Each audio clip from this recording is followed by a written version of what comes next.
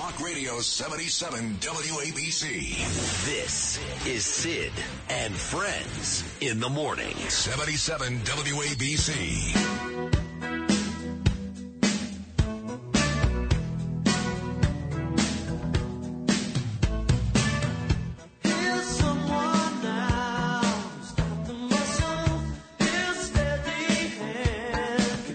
Crowded house. 8:45, been a big show already. Bo Dietl, the mayor, Eric Adams. We're going to talk to Kudlow, Larry Kudlow. Today's an important conversation with Kudlow. That whole debt ceiling issue looming very large now, folks. Big meeting coming up at the White House. Biden, Schumer, Jeffries on the left, McConnell, McCarthy on the right. And June 1st, not that long away, as Janet Yellen was yelling yesterday, we default on that debt ceiling. We got a big issue, big issue. So I know the House passed something last week that extended it just a bit, but they're trying to reduce spending as well, and I'm not sure how to do that. So we'll talk to Larry Kudlow coming up. But my next guest is as smart as it gets. Any world affair you discuss, you go to him first. Check out his Twitter. It's great. Gordon G. Chang. Gordon G. Chang. Here he is, a good friend of mine, really good friend of mine, Gordon Chang. Good morning, Gordo. Good morning, Sid, and thank you so much. It's always great having you. You're very, very welcome. You know, last night here in New York was the Met Gala, and Brittany Griner, the WNBA star for the Phoenix Mercury, went to the Met Gala last night. They made a big deal about it here in New York, Gordon. And, of course, we know that not that long ago, Joe Biden made this disastrous deal, this Bo Bergdahl-type deal, to bring Griner back to the States, which I'm happy about, in exchange for this arms dealer. But the Secretary of State, Anthony Blinken, yesterday did spend a bunch of time talking about the other Americans that are still being detained in Russia. For example, the Marine who we left behind, and now most lately this journalist who was still there. So while Brittany Griner was celebrating at the Met Gala last night, we still got a bunch of Americans that Putin's holding on to as basically pawns in his game of chess. Isn't that right, Gordon? Absolutely right. And the fact that Brittany Griner is walking around the Met Gala in New York means that they grabbed the Wall Street Journal reporter Gersovich because, you know, when you pay for hostages, which is really what we did, they take more hostages. So this is a direct result of Biden policy. I got to tell you, I'm seeing these numbers coming back, too. They're saying that about 100,000 Russian casualties since December. Of course, the Kremlin has denied that. But this war Putin's got going on in Ukraine, you talk about a disaster, and maybe that's part of the reason why I don't fear Putin like some of my political friends here in the States do. Like, I'm not bending over backwards to appease Zelensky and the Ukrainians because I don't think Putin knows what he's doing. The idea of him actually taking over Poland and these other countries, how's he going to do it? He can't win this war. He's been inept. Yes, he has been, but he can recover. And he can actually achieve what he says, which is basically reconstituting the Russian Empire by annexing neighbors. Yeah, but let me ask you this. What makes you so confident he can recover? This war is going on for almost 15 months. They haven't held not one major city yet. How? Yeah, I'm not confident that he can do it, but remember, when you have leaders like this who tell us what they're going to do, you have to listen to them. Now, this is a setback. It's a huge setback, but he hasn't necessarily lost this war yet. And one of the reasons he hasn't lost the war is that the Biden administration is just trying to manage it. It's not trying to go for victory. And one of the reasons why the Biden administration is not going for victory is because they're worried that Putin will actually use his nuclear weapons. If he uses his nuclear weapons, he changes the course of history, and actually he can prevail in Ukraine. So this isn't done yet. If he uses his nuclear weapons, he just signed a suicide deal. I mean, I know he's crazy, really crazy, like insane. But is he suicidal? I'm not sold on that. Well, you know, Sid, when you have a desperate leader, his threshold of risk is really low, and they can do things that can take us by surprise. That's the real risk here. And we know that Biden has been intimidated by Putin's use of nukes. The Chinese know that as well. And so this is just spreading the problem to East Asia. And that's why this is so dangerous now, because the Chinese can see Biden reacting to what Putin's threats. So the Chinese make their own threats to use nukes, and so do the North Koreans. The North Koreans always used to say, well, yeah, of course, we'll use our nuclear weapons to defend ourselves. But they've now started to say they'll preemptively use them. And that, I think, is a direct result of Putin getting what he wants with his threats. Correct me if I'm wrong. The last time the North Koreans made that threat, not that long ago, I think last week, it wasn't even Kim Jong-un. It was his sister, right? Kim Yo-jong. Yeah, Kim Yo-jong is his sister. She is a trusted policy advisor. She has become extremely important. Sometimes she's less important, sometimes more important, but she's at the center of power. That's unbelievable. Tell me about these hypersonic missiles. My dear friend Bo Dietl, very smart guy, cop. He's on twice a week. You know Bo Gordon, and he's freaked out about the Chinese. He's desperately afraid, and he's right, that one of these days they're going to shut down our grids and satellites and no water, no power, none of that. And he also talked about this fear of hypersonic missiles. Talk about both of those, Chinese, the hypersonic missiles, and the fact that they are ready, willing, and most dangerously able to shut down our electric and water grid anytime they want. Yes, this surge in Chinese migrants across our southern border.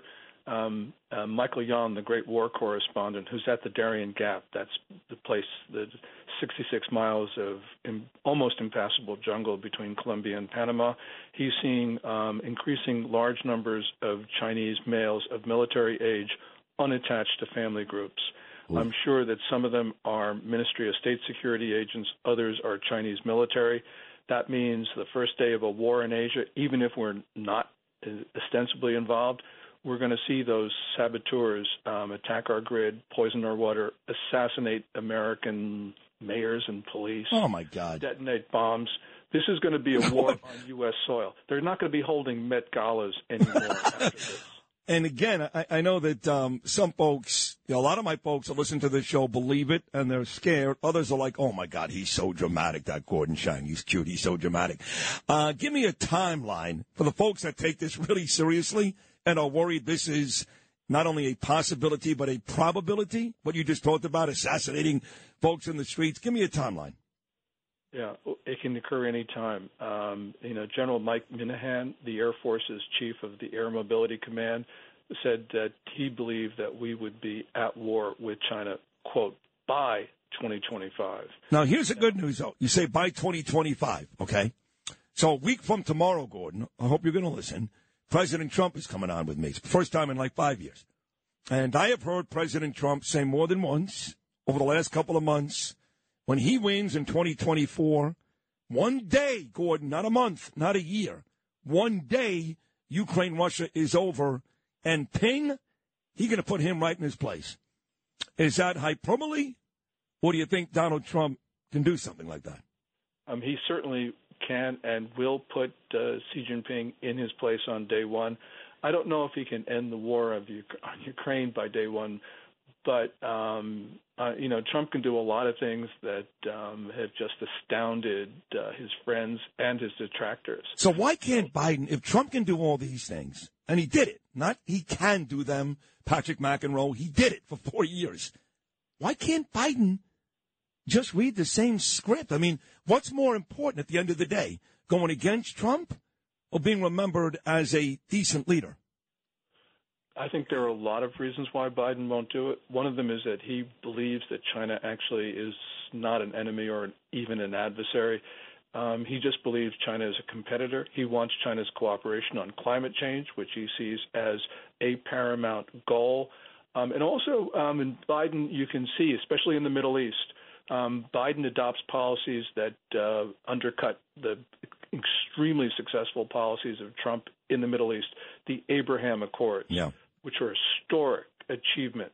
Just Biden wants to just say, well, I'm not Trump, and so I'm going to do everything opposite. Right. The Trump supporters say two things about Biden. One is, like you just said, yes, anything Trump did well, he's going to look to ruin it. And secondly, he's compromised. Bottom line, Hunter Biden. I mean, this is about to, the S is about to hit the fan here, Gordon. These House Republicans, they're going after Hunter. Some think there'll be an indictment sometime soon, maybe not on all these real charges, something small, but we know China, Russia, Ukraine. The Bidens had their hands in all these countries, so he's a compromised president. Do you believe that goes into some of his decision-making? Yeah, I do believe it. I also believe that Biden is worried about being blackmailed by China because of Hunter Biden's activities, which I'm sure the Chinese have video and audio recordings of. You know, the Chinese may not have actually blackmailed the President of the United States, but I believe the President of the United States is worried that he can be blackmailed by his son's behavior. And, of course, there's the money. In March, Hunter Biden's legal team actually admitted to corruption in my book because they said, look, the Chinese gave him good faith seed funds, quote unquote. That's an admission of corruption because corruption's the only explanation for the Chinese providing millions to the Biden family in those circumstances. And what about these satellites, China and the satellites? How much of a danger is that? Does that pose to America? Well, China is far ahead of us in being able to take down American satellites, and they're going to do that on the first day of the war, or maybe the day before the war starts. So you're going to see the United States being blinded, and it's not just military satellites they're going to go after. Your GPS in your car just ain't going to work. Everything is going to go down. And the Chinese are going to be really good at this because the Chinese and the Russians have been able to develop this. And we have, as a matter of policy, starting in the Obama administration, decided not to develop anti-satellite weapons. And so we're really rushing to catch up. This is another policy failure. Is the number correct about 700 of these satellites that are basically sitting ducks for the Chinese? I don't know the number. Yeah. Only the people in the classified realm would have, I think, access to any estimate of that sort. But, yeah, that sounds about right. Let me get to Sudan. That's another major story. United States went in and got a whole bunch of folks out, starting with the politicians. There have been some just regular folk, if you want to call them that, civilians. They've been also evacuated, but there's still a whole bunch of Americans in Sudan. And I don't think most Americans, Gordon, are following this that closely. They have no idea why Americans are even in danger there. What exactly is going on in Sudan that has led to these evacuations? Yeah. The military is fighting a paramilitary group, the Rapid Support Force, for control of the country. That started April 15th. Fighting has broken out in other places besides Khartoum. It looks like a civil war. And Russia's Wagner group, the mercenaries, they're supporting the paramilitary RSF. Now, Russia's not paying the Wagners, and the question is, they're not even paying Wagner in Ukraine. They can't supply them with shells. So the question is, why is the Wagner group supporting one of the two parties in this civil war? And the answer is China is paying Wagner mercenaries. And that means that China is going to end up with a naval base on the Red Sea, which means China will be able to control shipping in and out of the Suez Canal, which means that this is another failure of American diplomacy. Why we're allowing China to do this, I have no idea, but the Biden administration just doesn't seem to care. One more. I know we're just about a week out, maybe 2 weeks from closing down that Chinese police station down by Canal Street here in New York City. We saw that picture, of course, of that Chinese gentleman standing in between Chuck Schumer and Mayor Eric Adams. I mean, and I actually believe Schumer and Adams, they didn't realize who this guy was when they took that money. But more importantly, the police station was closed down, but we know that wasn't the only one. So where do you think that problem lies? Well, the problem lies, and this is not just Biden, but it is Biden. It goes back to Obama, maybe even Bush. We've allowed Chinese Ministry of State Security agents and Chinese consular officials to grossly violate our sovereignty. We've allowed the MSS agents to commit crimes without punishment. So, of course, the Chinese felt they could open up formal police stations on our soil. So this is a failure of leadership. It's bipartisan, liberals and conservatives, Republicans and Democrats. But Biden knows about the 6 other police stations. He hasn't closed them down. And the question is, why did we not learn of any of these police stations from the FBI or Biden? We learned them from Safeguard Defenders, a Spanish-based NGO. We learned it from the New York Post. Instead of the FBI, maybe we should be supporting the New York Post. Hey, listen, they've broken every big story. Miranda Devine and Michael Goodwin, whether it's, overnight flights to airports in New York City, the migrants, Tony Bobulinski, Hunter Biden, seems Devine, Goodwin, the New York Post break all these. So on the way out, we've discussed the Sudan, we've discussed Russia, China, the Ukraine, North Korea, all these countries.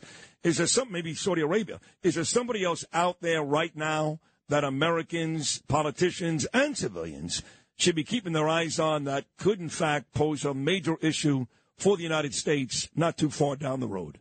Morocco and Algeria. Really? Morocco is American friend probably the first country that diplomatically recognized the United States. China and Russia are supporting Algeria in their attempts to break apart Morocco.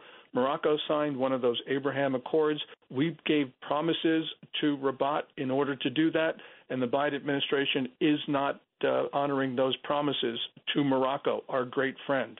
Again, this is going to be – we're going to lose another country. Forget about Saudi Arabia, forget about Brazil, forget about France. We're about to lose the country that controls the western mouth to the Mediterranean. So, and by the way, Sid, I believe Schumer doesn't know about it, but Eric Adams has a lot of Chinese connections. They're very smelly. Some of them are communist connections. So Eric Adams in that photograph with the guy who got arrested for the Chinese police station, that ain't any coincidence. New Yorkers should be really pissed about that. I just had the mayor on literally 45 minutes ago, and I beat him up a bit over the whole migrant situation. I beat him up quite a bit, actually. I didn't go over the Chinese police station. But you sound like you're pretty sure, Gordon, because you're usually pretty careful about making any real declarations. You're pretty sure that Eric Adams knew exactly who he was dealing with? Yeah, he's had a number of trips to China. He's had a number of these relationships that call into question on, his judgment. And what I'm saying is that New Yorkers should be spending a lot more time looking at Eric Adams' relationship with China. Schumer has always been anti-China. So, he's in a photo. He has no idea what's going on. But Eric Adams, he should have known what's going on. And so, therefore, this is a very different issue, Schumer versus Eric Adams. Interesting. Hey, as always, Gordon, the information you provide is so valuable. You can't get it anyplace else. You're really that great. So thank you again for hopping on this morning. Something tells me, Gordo, we're going to do this again very, very soon. What do you think? Yeah. I love talking to you, but when we talk, it's because something's really going wrong in the world. So, it's better, that we don't have to talk, but I'm afraid we will be. Yeah. And so thank you very much for, raising these issues, which are just of critical importance. Well, thank you so much for providing the real information. You're the best. I love you. Thanks, pal. We'll do it again soon. Thank you. Thanks, Sid. Take care. Gordon Chang, folks. That's the real deal.